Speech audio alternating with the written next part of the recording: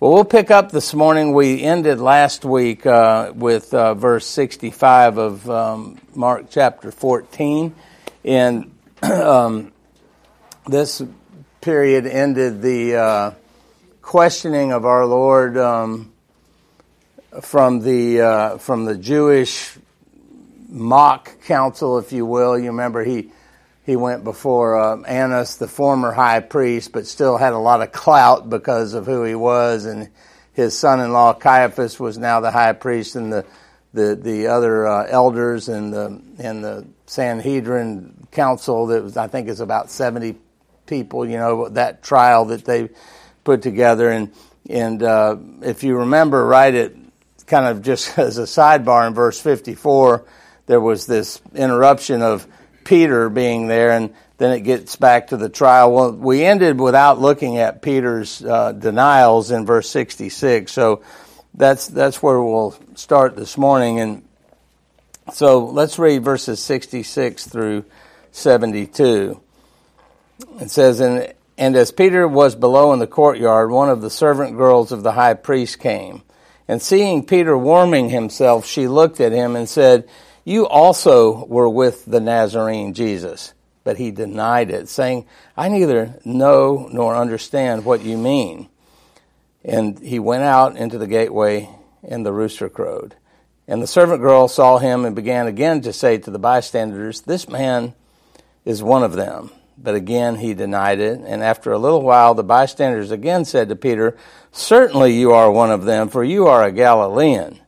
But Peter began to invoke a curse on himself and to swear, "I do not know this man of whom you speak."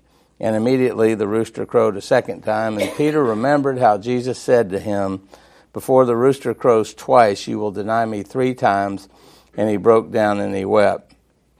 So we see at first here that Peter was warming himself by the fire, trying to blend in with the officers of the temple, not trying to cause attention to be drawn to himself, just kind of doing what everybody else does, right? And one of the servant girls of the high priest opened the gate and sees Peter there by the fire. And the whole week, Peter would have been in and out of the temple as things were going on. A lot of people were at the garden and would have seen him there, but we're not real sure where she saw him or what caused her to look at him and gain an interest of, hey, this guy might be an outsider. Not real sure what caused suspicion in her to say that, but she recognized him and questions him. You also were with Jesus the Nazarene, and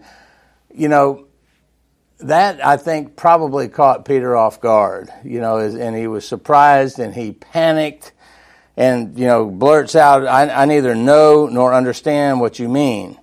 But the astounding thing to me with this is if you think about just a couple hours before, he's so boldly standing for Christ that he cuts off Malchus's ear, and then now he's denying that he even knows who he is or that he was with him. And, maybe embarrassed by the question, by his response, how we sometimes blurt things out and then we kind of regret it and we're not wanting to backpedal and go back and make it right. I don't know his intentions there, but perhaps, he was astounded by what he had done. And so he kind of goes a little further into the courtyard area there and probably was deeply concerned with what he did. And verse 69 tells us that she again begins to question him. This time, though, she's got some bystanders that she's involved. So it's getting bigger. She got one girl, and now multiple people. And now you got this whole chorus of accusations, and I'm sure everybody's staring him down. And you know how that feels, right? So rather than acknowledging the truth, though, Peter becomes even more intense with his denials as things build, adamantly denying any association with Jesus at all. And Matthew's account even says that he denied it with an oath, right? So why? I mean, it seems to me that there's a pattern going on there, right? Do you ever find yourself, or perhaps your children you tell one lie, right? And you're not wanting to fess up, so you tell another lie and another lie and another lie. It just kind of goes further and further. Why do you think that happens that way? In your life, or maybe you know why your kids do it. Maybe you don't get caught in those things. But have you ever been there? Embarrassment? Pride? I think so. I was just, for some reason, one pops into my mind that I wasn't a Christian when this happened, but I remember clearly that I used to be in the pest control business, and I was doing a treatment on this home, carrying that little metal can, and I turned around in this people's bedroom, and my sprayer hit, this was a house, remember when they did the bifold closet doors, and they were mirrors. And my sprayer hit the mirror, and it broke a piece of it off. Well, of course, I tight-lipped it. I left. I didn't, and the lady, I was doing the rest of the property, and she came and found me before I was done, and she's like, "You broke the mirror in the bedroom." And I denied it.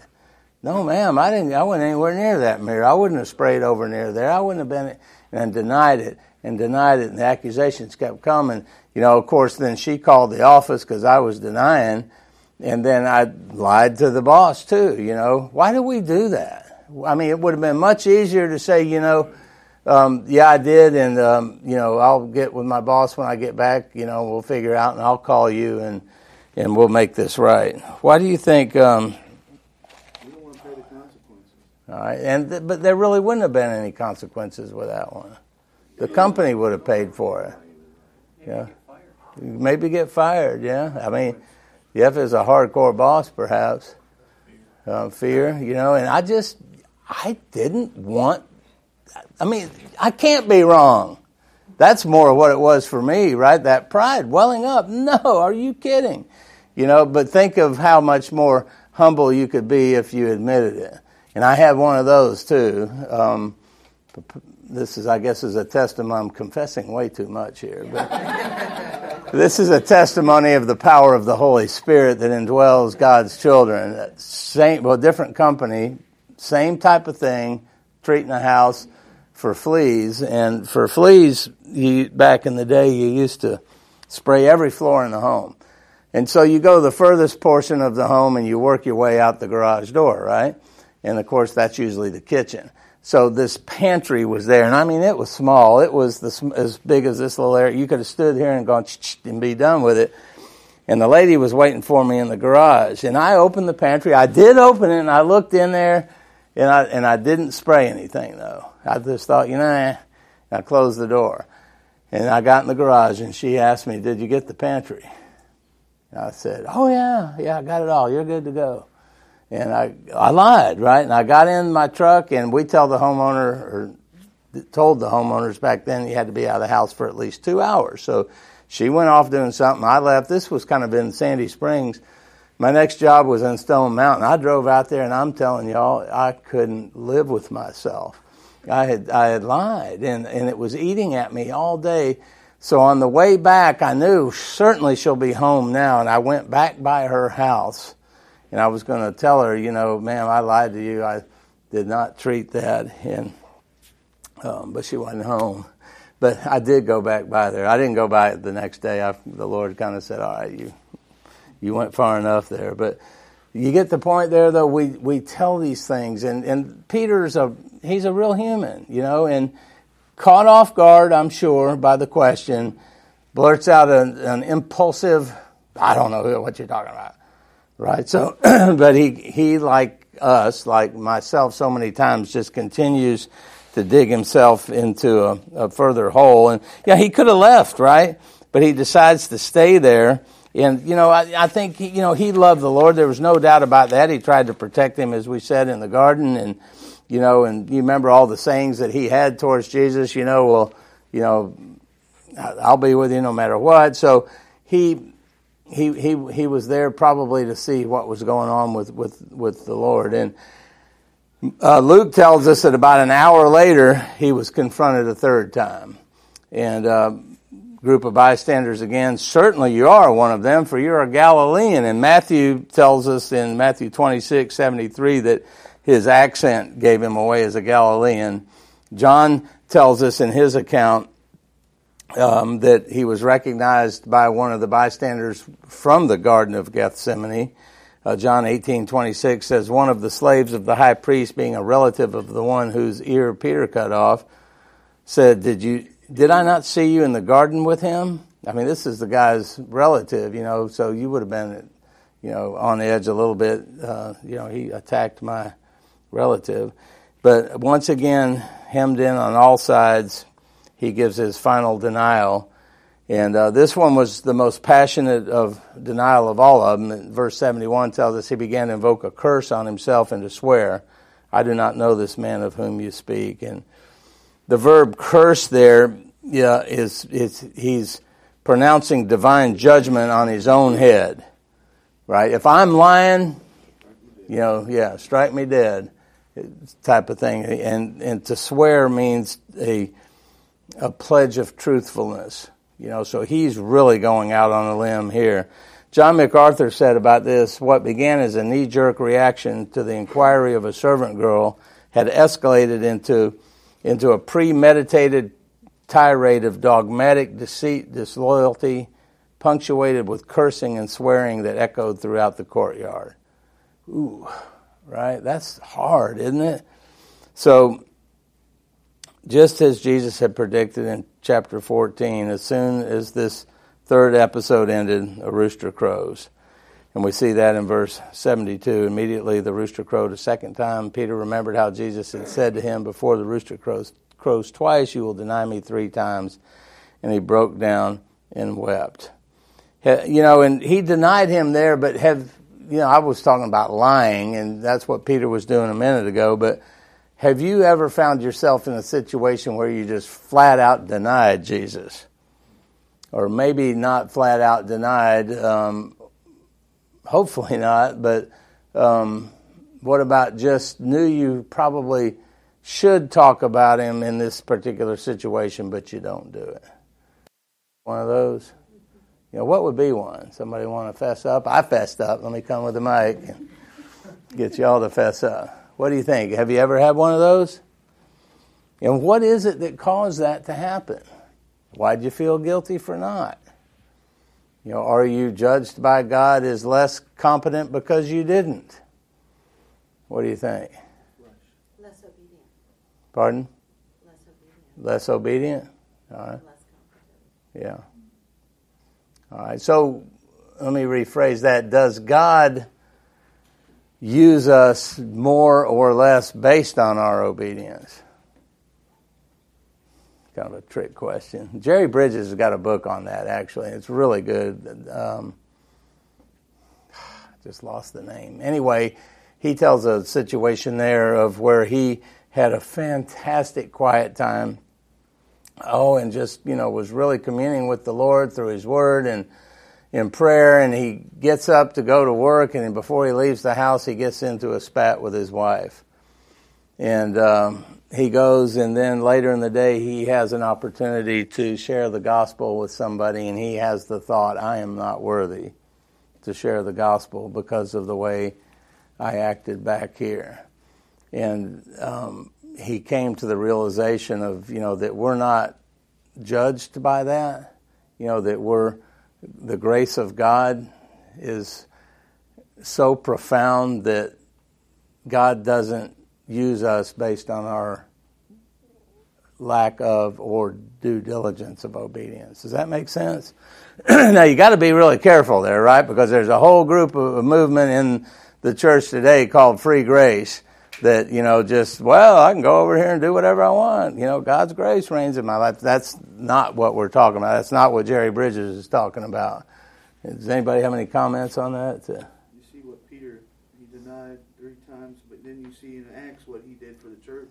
Sure. So God used, Yeah. Good. Yes, sir. We sin every day, all day long, basically, so you would just never be able to witness to anybody. Sure. Yeah, the opposite of that turns into what Stuart Scott calls morbid introspection. where you just go crawl in a corner somewhere. Oh my gosh, I'm so wicked. Yeah, you are. But, God still uses us, right? Somebody else tell you how wicked you are rather than yourself. But, that's, lest we be too harsh on Peter, we're all there, right? So by this time, this is all taking place now. Jesus' trial at Caiaphas' house we're at a conclusion, right? He'd been falsely accused, convicted of blasphemy, as we saw last week. He'd been mocked. He'd been beaten by the Sanhedrin and the guards, the temple guards that they handed him over to.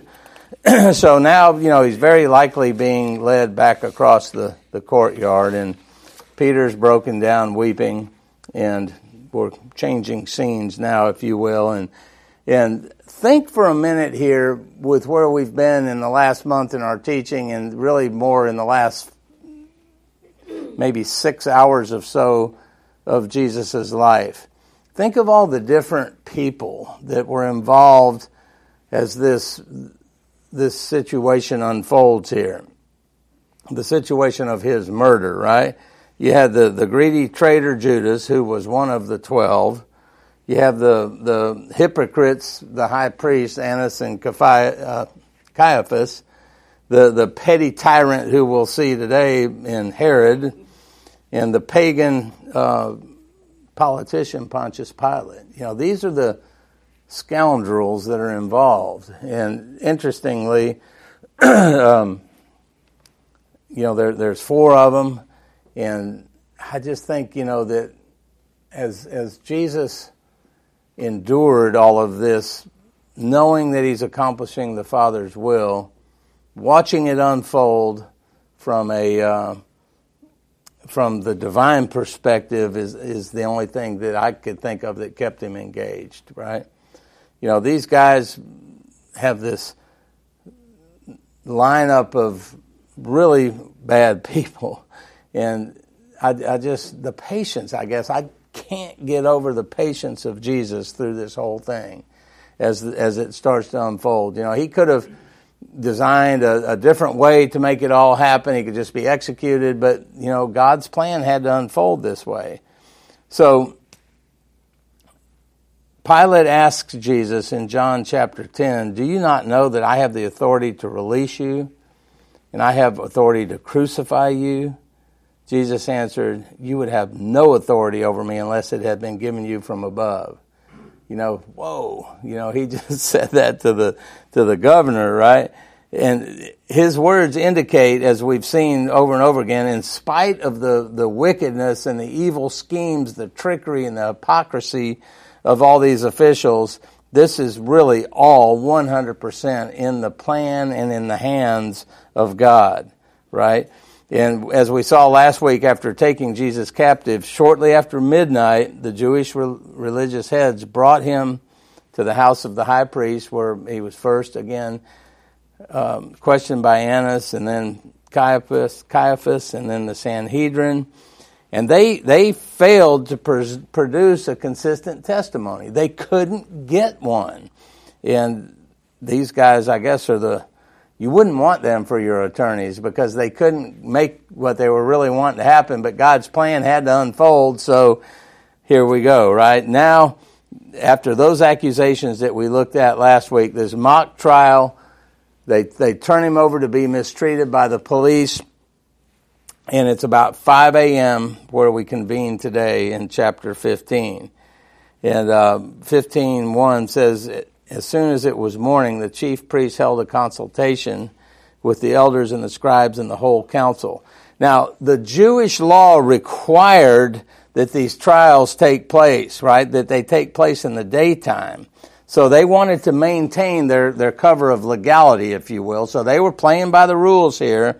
And so they come again with another little consultation, another little mock trial to condemn him, even though they'd already done it the night before, or, not the night before, but the hours of darkness prior to that.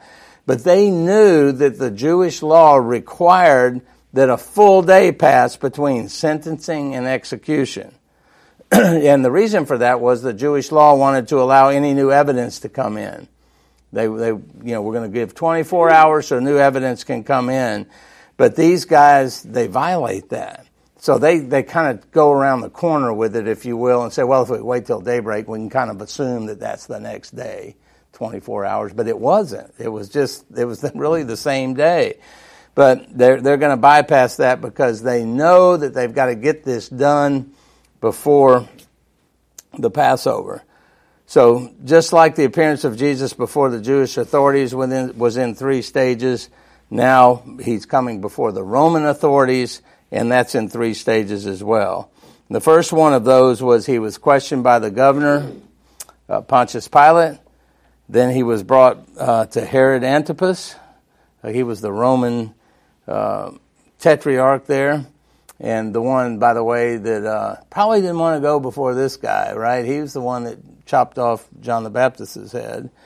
And after that, he would go back to Pilate where he faced the final sentencing. So with that, let's pick up and look at this Roman court in chapter 15. We'll read verses 1 through 15.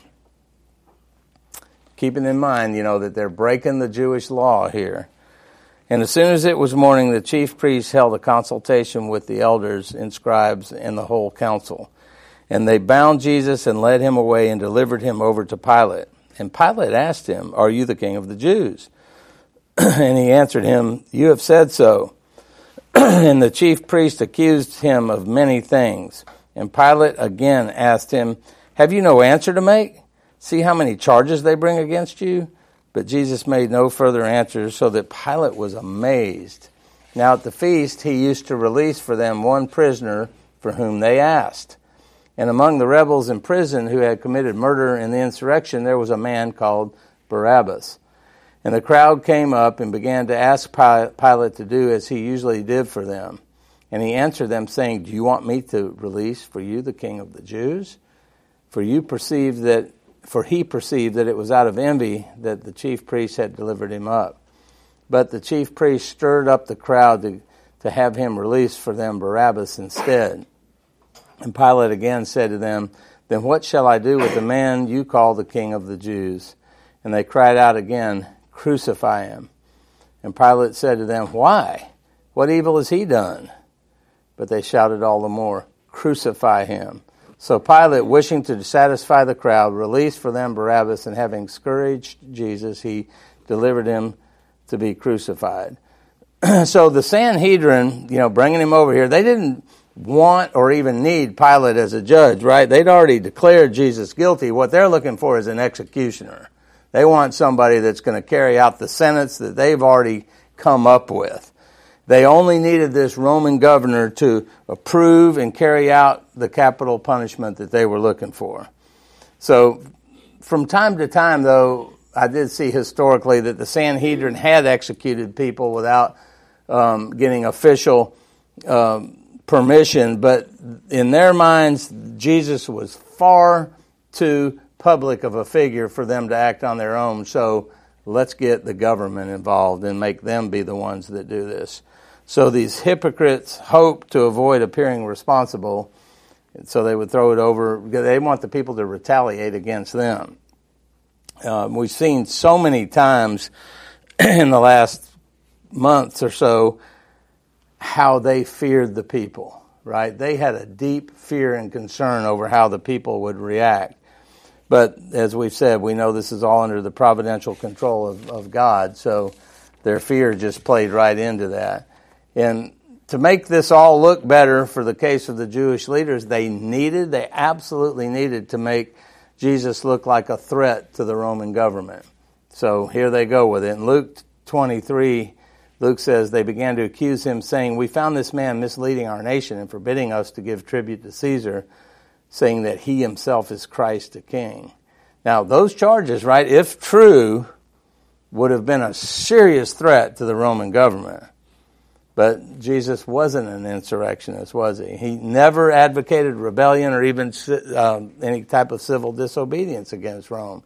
In fact, as we saw a couple chapters back, he actually instructed his listeners to pay taxes, right? Give the Caesar what's his. He wasn't into ripping off the government or doing anything against them. And he also, interestingly, in John, he avoided those who tried to make him king by force. Remember, in John 6:15 says, perceiving then that they were about to come and take him by force to make him king, Jesus withdrew again to the mountain by himself. So he wasn't into all the government stuff. Please pay your taxes. I'm not going to be your earthly king. But they were, accusing him of those things anyway. And by the way, one day he absolutely will establish his earthly kingship, right? But not right now. He had no intention of fighting against the Roman government. So Pilate now, the governor of Judea, he would have been in town because this is a big week with the Passover. He had to wield his authority, or at least appear to keep the peace. He would have seen Jesus in the temple that week. He knows everything that's going on. He would have witnessed the triumphal entry, and now you have him before him. And interestingly, the historian Josephus says that Pilate was a very inept and heavy-handed administrator. And he was constantly insulting the Jews. One time he even raided the sacred treasury of the temple, which the funds there were supposed to be only used for the things of the temple, only for the things of God. And he raided that. He stole that money and built an aqueduct through the city. But he was such a miserable guy and such a complete failure that he actually ended up committing suicide. He lusted over celebrity status. And, I don't like to talk about politics, but it seems like a whole lot hadn't changed, has it, when you look at some of the political leaders around the world, right, or even in our own country, that people are more concerned with that than the truth and their reputation there. So Jesus is now standing before this guy and beaten. He's a mess now, dirty, sweaty. It's been a long night. He's been mocked, bloody. So I think with a hint of doubtfulness in verse 2, Pilate says, "Are you the king of the Jews? I mean, look at you," right? That kind of thing. And Mark doesn't give us a real long conversation, dialogue, or summation of the dialogue between Jesus and Pilate, but John does. Flip over to John chapter 18, and let's read verses 33 through 39. John gives a few more details. John 18:33, it says, "So Pilate entered his headquarters again, and he called Jesus and said to him, 'Are you the king of the Jews?' Jesus answered, 'Do you say this of your own accord, or did others say it to you about me?' Pilate answered, 'Am I a Jew? Your own nation and the chief priests have delivered you over to me. What have you done?' Jesus answered, 'My kingdom is not of this world. If my kingdom were of this world, my servants would have been fighting that I might not be delivered over to the Jews. But my kingdom is not of this world.' Then Pilate said to him, 'So you are a king?' Jesus answered, 'You said that I am a king. For this purpose I was born, and for this purpose I have come into the world, to bear witness to the truth. Everyone who is of the truth listens to my voice.' Pilate said to him, 'What is this truth?' After he had said this, he went back outside to the Jews and told them, 'I find no guilt in him, but you have a custom that I should release one man for you at the Passover. So who do you want me to release?' So Pilate may have been, or not, probably may have been, Pilate was a pagan, agnostic, who questioned everything pertaining to Jesus, but he didn't believe that Jesus had committed a capital crime. He couldn't get there. So he asked, what evil has he done? And they now start to hurl all kinds of harsh accusations against him. We see that in Mark 15:3. And Luke even tells of the account, he stirs up the people, teaching all over Judea, starting from Galilee, even as far as this place. But Jesus refused to respond to their accusations. You know, that is tough, isn't it? I mean, you're beaten, you're tired, you're dirty and sweaty, you've been through this one trial that was completely false, full of hypocrites. You endured that, and now they're hurling more false accusations at you. And Pilate continues, you know, in his mind, he's not guilty. What are you guys doing? And they just continue to come pound him with these accusations. So Pilate asked him again, do you not answer? See how many charges they bring against you? I mean, I think he was probably thinking in his mind, for crying out loud, just answer them. But he didn't do it, right? Think of the contrast here. The unrestrained anger and the deceit of the Jews and the stark quietness and truthfulness of Christ as he just stands there. Isn't that a huge contrast? So they continue relentlessly throwing these lies at him. Jesus makes no answer. In verse 5, Pilate was amazed, just amazed that Christ could stand there. And some other definitions of that same Greek word that's translated amazed in the ESV. Do any of the other translations have that listed differently? Has anybody got one? It means to marvel, to be in great wonder. It shocked Pilate that even though Jesus was falsely accused, he gave forth no testimony of self-defense. You know, I dare say anybody other than God would not do that. You know, I mean, you aren't going to falsely accuse me time and time and time again. That's what we have defense attorneys for, right? Somebody that can stand and argue our point. But Jesus didn't do that.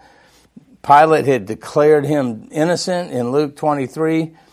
It says, then Pilate said to the chief priests and the crowds, I find no guilt in this man.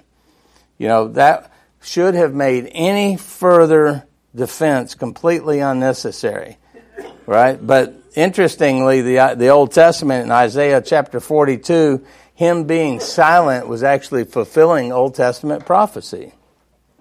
So verse 8 shows us that a crowd comes up and begins to ask Pilate to do as they usually did for them. Now, this is really interesting to me. I think in Pilate's mind, he's thinking, okay, great. I'm going to oblige the crowd now. I'm going to give them, I'm going to be able to get through this. And he began asking them, or they began to ask him, do what you've always done, release somebody. And Pilate must have been confident that the crowd would never choose Barabbas to be released, right? He's thinking, all right, they're going to, you know, the crowd's going to, the chief priests and all those knuckleheads, they want Jesus, but the crowd, they've seen him all week too. Certainly they're going to let him go. But that's not what happens, right? His plan was simple. When they selected Jesus to be released, there would be nothing the Jewish council could do. Case settled, right? He could preserve justice at the same time as have favor with the people. So he says in verse 9, what do you want me to do you want me to release for you the King of the Jews? You know, and I think here he intentionally sought to snub their leaders because in verse 10 it says he was aware that the chief priests had handed him over because of envy. Ooh, and so now he's getting ready to release Jesus back, and he recognized their motivation was all wrong, and unmoved by any opinion, he thinks, all right, Barabbas is staying in jail, Jesus is going free. But that's not how it happened, was it? In Matthew 27, to add to this all, in the middle of all that taking place, I don't know why Mark didn't record this, but very interestingly, Pilate's wife gets involved. So Matthew 27:19 says, while he was sitting on the judgment seat, his wife sent him a message saying, have nothing to do with that righteous man, for last night I suffered greatly in a dream because of him. Her fear, having manifested itself in a nightmare, prompted her to go to her husband with a very urgent warning, right? And Pilate was considering that concern, of course, as any loving husband would, right? The chief priests were moving throughout the multitude, and things are getting rough now, and she's saying, ooh, you better be careful here. And now he's really torn. What do I do? And the hypocrites get the crowd so stirred up that they want Barabbas released instead. And, of course, you know how that starts to unfold. Pilate was really, I think, surprised by their response. He thought, I'm off the hook. The government won't be responsible. The Jews, out of pure envy, they want Christ crucified. So it all backfires, I guess you could say, on Pilate. But again, it's all God's divine plan. And the people say, just crucify him. This same crowd of people that hailed him on Sunday at the triumphal entry are now hailing, crucify him. And Pilate's natural response in verse 14, well, what evil has he done? Well, they didn't have an answer. All they could do was come back yelling, crucify him, crucify him. So now you got a riot starting, Matthew tells us. Mounting pressure on Pilate is now overwhelming. And, you remember I said how politically minded he was, and now his political career is on the line. So the Jews, it appears, this religious sect of hypocrites is starting to really control the scene. So Pilate uses a Jewish custom. Interesting, right? The Roman Pilate uses a Jewish custom to symbolize his reluctance to grant their request. Matthew 27 tells us that he took water and washed his hands in front of the crowd, saying, I'm innocent of this man's blood. See to that yourselves. So he declared his innocence, and now he tried to maintain his own innocence. So does that make you clean? Right? But the Jewish custom, you can see how that is, right? So I think when I was looking at that, I thought of how many traditions or customs do we get ourselves caught up in to make us appear to be clean or right before God. What are some of those that we could, as good Baptists here on Sunday morning, what are some things that would be kind of like that for us? What do you think? Does that make sense? What? Did we appear to be clean? Yeah, no little things that we might do, like, I know I've sinned, but to make myself right before God, I'm going to have some little custom that I might do.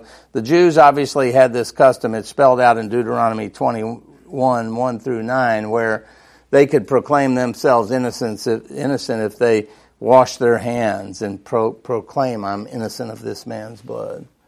But I think we go through little things of our own from time to time that we think, okay, if I do this, I'll be okay with God. Superficial prayers. Okay.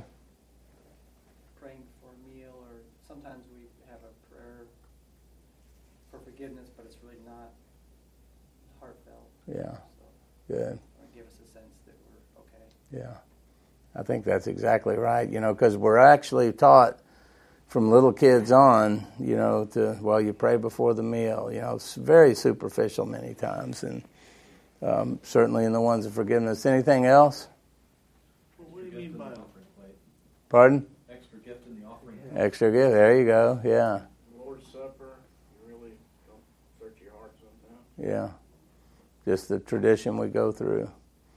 Yeah. When I look at things like this, I try and my mind goes of how idiotic these people were, and then God just reels me back, and like, Tim, you're the same way, and just, from probably forgiveness, for those of us that are married, between spouses, that can be real superficial, she'll burn dinner tonight if I don't, something like that, I mean, really, right? I mean, so what should it look like if that's the superficial way of doing it?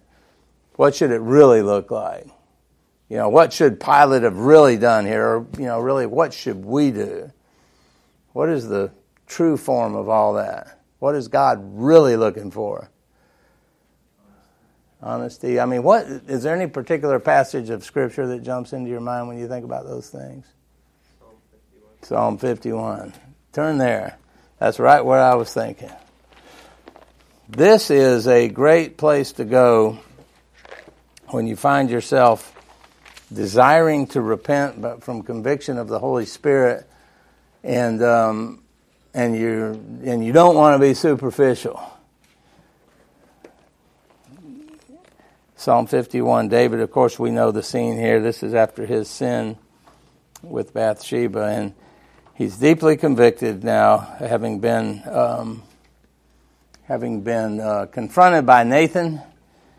And in verse 1 he says, "Have mercy on me, O God, according to your steadfast love, according to your abundant mercy, blot out my transgressions. Wash me thoroughly from my iniquity and cleanse me from my sin. For I know my transgressions and my sin is ever before me." And look at verse 4. "Against you only have I sinned and done what is evil in your sight, so that you may be justified in your words and blameless in your judgment." And then he continues, right, in going into pouring out his heart before God. And I love when he gets down to verse 10, after just really pleading with God for forgiveness, he asks God in verse 10, "Create in me a clean heart, O God, and renew a right spirit within me. Cast me not away from your presence, and take not your Holy Spirit from me. Restore to me the joy of your salvation, and uphold me with a willing spirit." Wow, right? And then "I will teach transgressors your ways, and sinners will return to you." That's the kind of heart that God's looking for when we are convicted of sin, you know, instead of, "Oh, Lord, please forgive me for that," that kind of thing, or the superficial prayers of, you know, and then that will actually, when you cultivate that mindset, that will actually drive you to a deeper sense of seeking forgiveness from the humans that you perhaps have sinned against as well, right? Does anybody else have a favorite one they like to go to? I got one other. It's in Psalm 63.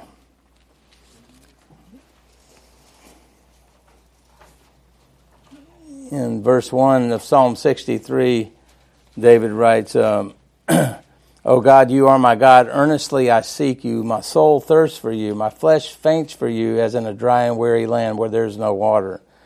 So I have looked upon you in the sanctuary, beholding your power and your glory." If you can get there, you're in a good state of mind, right? And verse 3, because your steadfast love is better than life, my lips will praise you. David is seeing God's goodness in his life, his steadfast love, as better than life itself, as more important than the air that he breathes. And, you know, when you can get yourself to that point, you're not going to be full of envy and spite and lies. You're going to be full of truthfulness in the way that God wants us all to live.